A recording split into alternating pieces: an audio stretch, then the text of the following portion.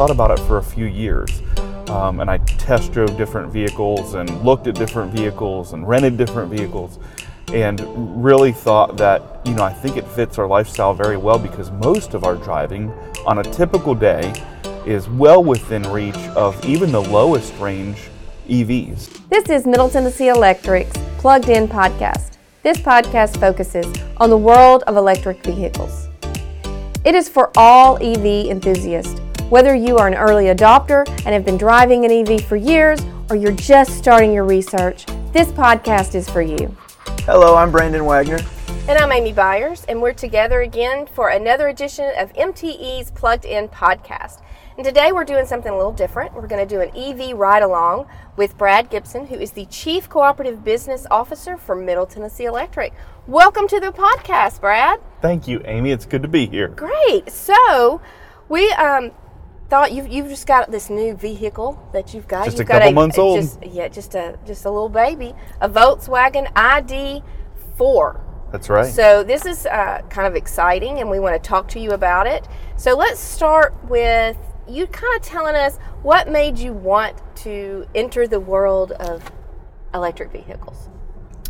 Well, I like cutting edge technology, and I always have, and really I'm starting to see the evolution of automotive transportation moving into the tech world, and so I've been intrigued for a few years now. I've worked in electric cooperative since I was 17 years old, so I thought I really need to have a vehicle that uses the product we provide. When you began your research, what did you think about, and what were kind of your thought processes to decide, can an EV work for me and my family? Because you have 2 children, correct? So Correct. You're a family of 4. Yes. So kind of talk us through that process. Yeah, and we have a lot of family out of state as well. So the first thought was, well, what vehicle fits best for us? And this ended up being an additional vehicle. Our son's 15, and so we're going to have more vehicles than we've typically had at the house. And thought it was a really good time for us to make that transition to try it out. Realized as we thought about this, and I thought about it for a few years, and I test drove different vehicles and looked at different vehicles and rented different vehicles, and really thought that I think it fits our lifestyle very well, because most of our driving on a typical day is well within reach of even the lowest range EVs. And certainly over the first couple of months here, that has certainly proved out to be true for us. Yeah. So are you going to let your son drive it? He has driven it Okay. with his permit. Now, once he has his full license and drives by himself, absolutely not. There you go. No, there are a few vehicles that he won't be able to touch, but Yeah. right now, yep. And he thought it's very strange for him because he's just learning to drive, and so this was very different than the old pickup truck that he typically gets to drive. I bet. Yeah. Well, I know when we've done some of these ride-alongs before, the one kind of interesting thing, and I even think we talked about it in the last podcast we had where we were talking about maintenance, is where you're used to, when you need to put the brake on, you're used to using the brake to stop, and that with an electric vehicle, kind of coming off the gas kind of slows you down much more so than in a your traditional ICE vehicle. That's right. Yeah. So this vehicle does have the braking option. I'm using it today, the one pedal driving, some people call it, and I've come to really, really enjoy it. It's different, and it takes a little while to get used to, but once you do, I prefer it over the traditional accelerator and brake. Right. You just have to be careful when you go back to your gas You vehicle. do, yes. To not get in that habit. I wonder, as EVs become more and more popular and people maybe have those 2 vehicles, where you have the one ICE vehicle, if there'll be a little some rear ending going on, maybe. That's right. Yep. That'll be an interesting statistic to track, I think. So I was going to ask if you had it on, because I didn't really feel it. And I know that the acceleration curve is a little different on this compared to other EVs, but have you noticed the one pedal braking is a little bit gentler than some of the other EVs? I have found that, Brandon, that when I drove different vehicles, to me this one drives much more like a traditional ICE. So I don't know if that's good or bad, but I just found that it was a much more normal transition into this vehicle than it was when I was in other EVs. So let's talk a little bit about you deciding on this particular, electric vehicle, because there's a whole lot out there. And then I want to know kind of your purchase process. So did you go into the dealership? Did you have to wait? Kind of tell us your EV ownership journey, so to speak. So this is the first new vehicle I've ever purchased. I'm a used car person normally, and my normal buying experience is I go online. I've bought a vehicle on eBay online. They just drop it off at the house. So I'm not used to really interacting with the dealership. And it started off very much that way. I got online on the Volkswagen website. It started off with I had to put $100 reservation in for it, and it basically just puts you in a queue because there was a long wait. I ended up waiting about 9 months to get the vehicle. And then once you kind of get the reservation called, you go into configuring the vehicle you actually want. Again, all online. I haven't talked to a dealership at this point at all. And you put an additional I put an additional $400 down, I think is what was required. Both of those are fully refundable up until you take delivery, I believe. So that was kind of unique, and it felt very much like the experience that not only I expected, but I wanted. Mm-hmm. At that point, you did have to determine a dealership where the vehicle would be delivered. So I picked a local dealership. And just to be candid, I think that's one of the struggles of the process for me is the dealership model has got to evolve substantially because I ended up having to be at a dealership for a long period of time. The buying process was convoluted, difficult. They have a lot of work to do in that model, evolving in the right way, because my goal was to buy it online, and I thought probably somebody just drop it off at the house and we'd be done. If we needed to sign some paperwork and payment and all those different things, we'd be able to do that over email. I've done that numerous times for used vehicles, but this process was a lot clunkier. Brandon, have you heard if that is the norm for all the EVs, or do you think, like maybe, the Nissan Leaf has been around for quite a bit, for years, so they probably have a different model. I just wonder if what he went through is pretty typical. Well, I think that Tesla has set the standard for what that process needs to look like. It's a very hands-off, user-friendly experience. And I think the other dealers are just trying to figure out there's not as good a connection between the manufacturer and the dealer with all these other brands. And now when we picked up the Chevy Bolt, I literally showed up, they gave me the keys and said, see you later. And there was some paperwork that had to be done later on, but it was much quicker, much easier. I think that, perhaps Brad's experience was a little bit different than I've heard other people, but I've also, I think people will progress. Dealers will progress. The Carvanas of the world will create a better buying experience in the future. Yeah. So you got your car, you went through all of that, you drove it home. So now let's focus on the Volkswagen ID.4 and kind of talk about your experience with it. What are some of the unique features? I will say, and I told you this when we were coming to get in, it is precious. I don't know if that's the word you want to use to describe your car, but it is a very cute. Okay, it is a very cute car. It's a lot of them are similar. The EVs kind of have a look to them, but I like the color of this one. I do think it's a sharp little car. Maybe sharp is a better word for you. You can use precious, whatever you want to offend me whatsoever. It is a sharp car, and I do really like it. So let's talk a little bit about. First of all, I want to know, this is the first one I've seen. Okay. And I've not seen, really any that I have noticed other than this one. So do you get that kind of, people driving by looking at you or stopping you or, that kind of experience by having kind of a unique car? Yes, I've had quite a few people approach me, whether I'm in, our kids are in sports, and so I'll be, waiting on them at the parking lot. Folks have come up. What is that? I heard you pull in. It has a different sound about it. It has a little bit different look, but they haven't seen this before, and so then the questions start. And everything from, really excited, like, tell me all about it, to, folks that are clearly a little bit tepid about EVs. And well, have you run out of electricity? And just not necessarily negative, but maybe skeptical. And so it's a great opportunity to engage, and I've really enjoyed that part of it, honestly. We're going to take a quick break from the podcast so I can let you know about Middle Tennessee Electric's EV Ready program. This program gives a $50 credit to Middle Tennessee Electric members who have installed or are in the process of installing a Level 2 charger in their home. For more information on this program, go to mte.com/drive-EV. Now back to the podcast. What are some of the other unique features? I know we were talking earlier, I love this whole, I don't know what you'd call this, but like a skylight or sunroof that goes the length of the vehicle. I'm not really sure, but that's pretty cool. What are some other features that the ID.4 have? You'll get a good kick out of this because my other vehicle is a 2008 model. So, Amy, I'm not real sure what is a normal standard thing anymore and what is a new feature. So it's kind of a hard question. I'll say a few things that, the technology that's in this car.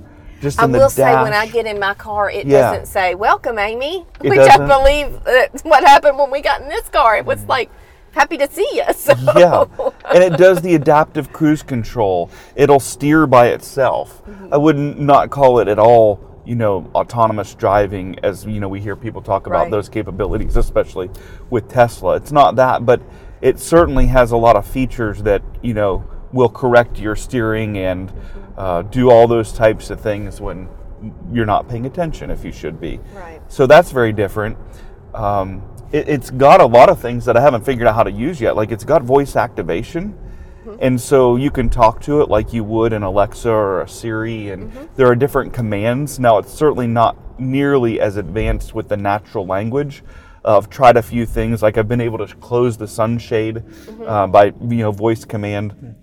I can never remember what it is, though. So, those features are there, but they're still not quite what I'd say as mature as what maybe some of us that are using those types of devices in our homes are used to. Yeah. So it's fun. It's very techy.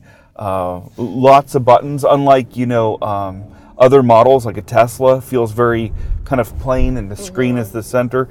This feels more. There's more buttons like you would expect for cruise control and all those types of things in its more normal location. The ones that I have been in, they all kind of have this center iPad-looking panel. Yeah. That what's above your steering wheel though is different. Yes. To me, I don't remember one really.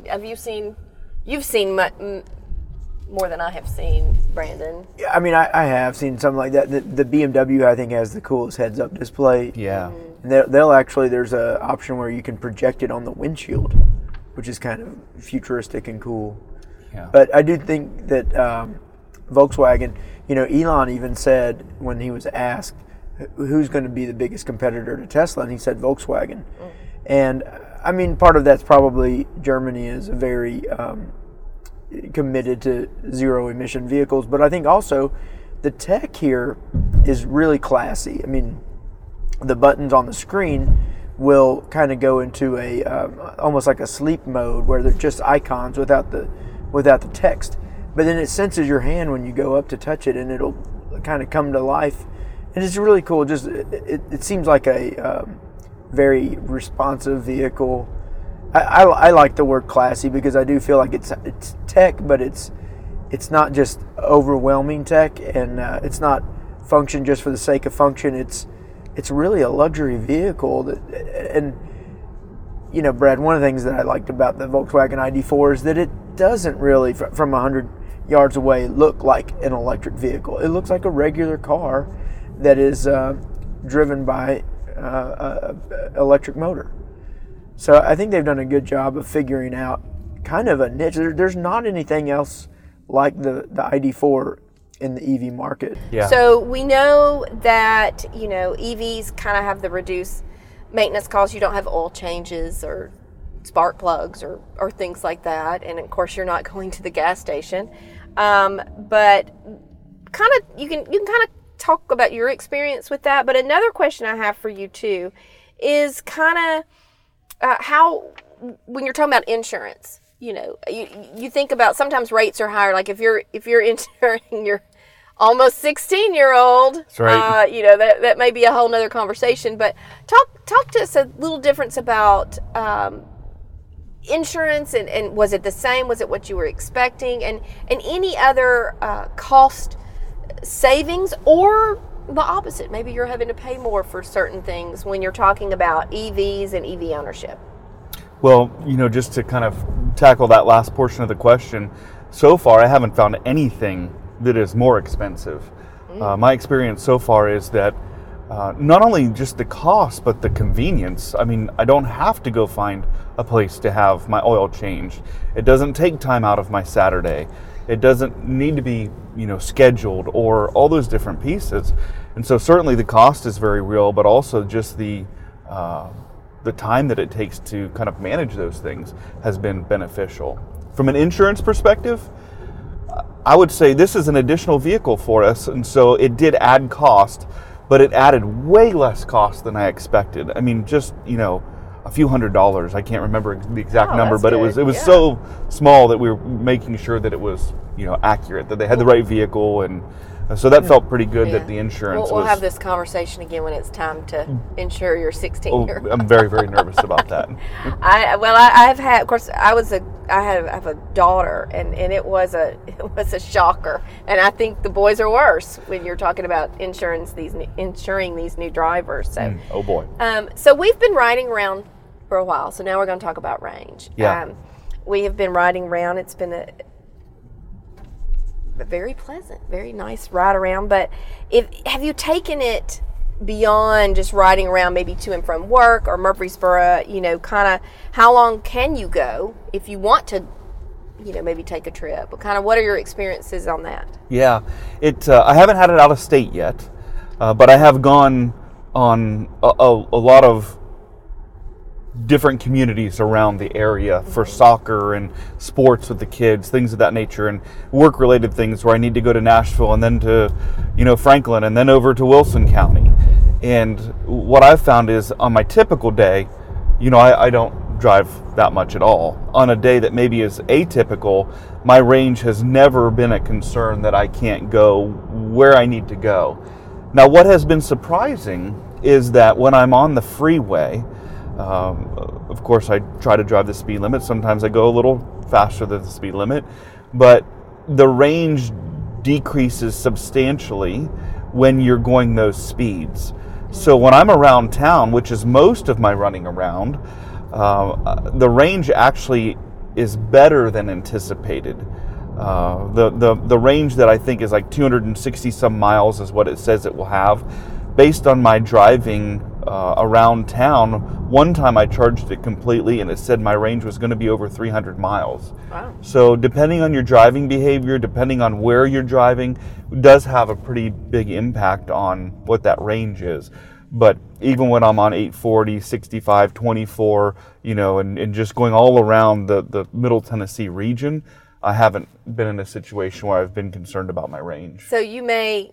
you may not have even noticed this yet, but have you noticed whether, if you're really running the air or you're running the heat, how that impacts? So I haven't had the heat yet, piece of it, but so far the air conditioning is not a factor at all.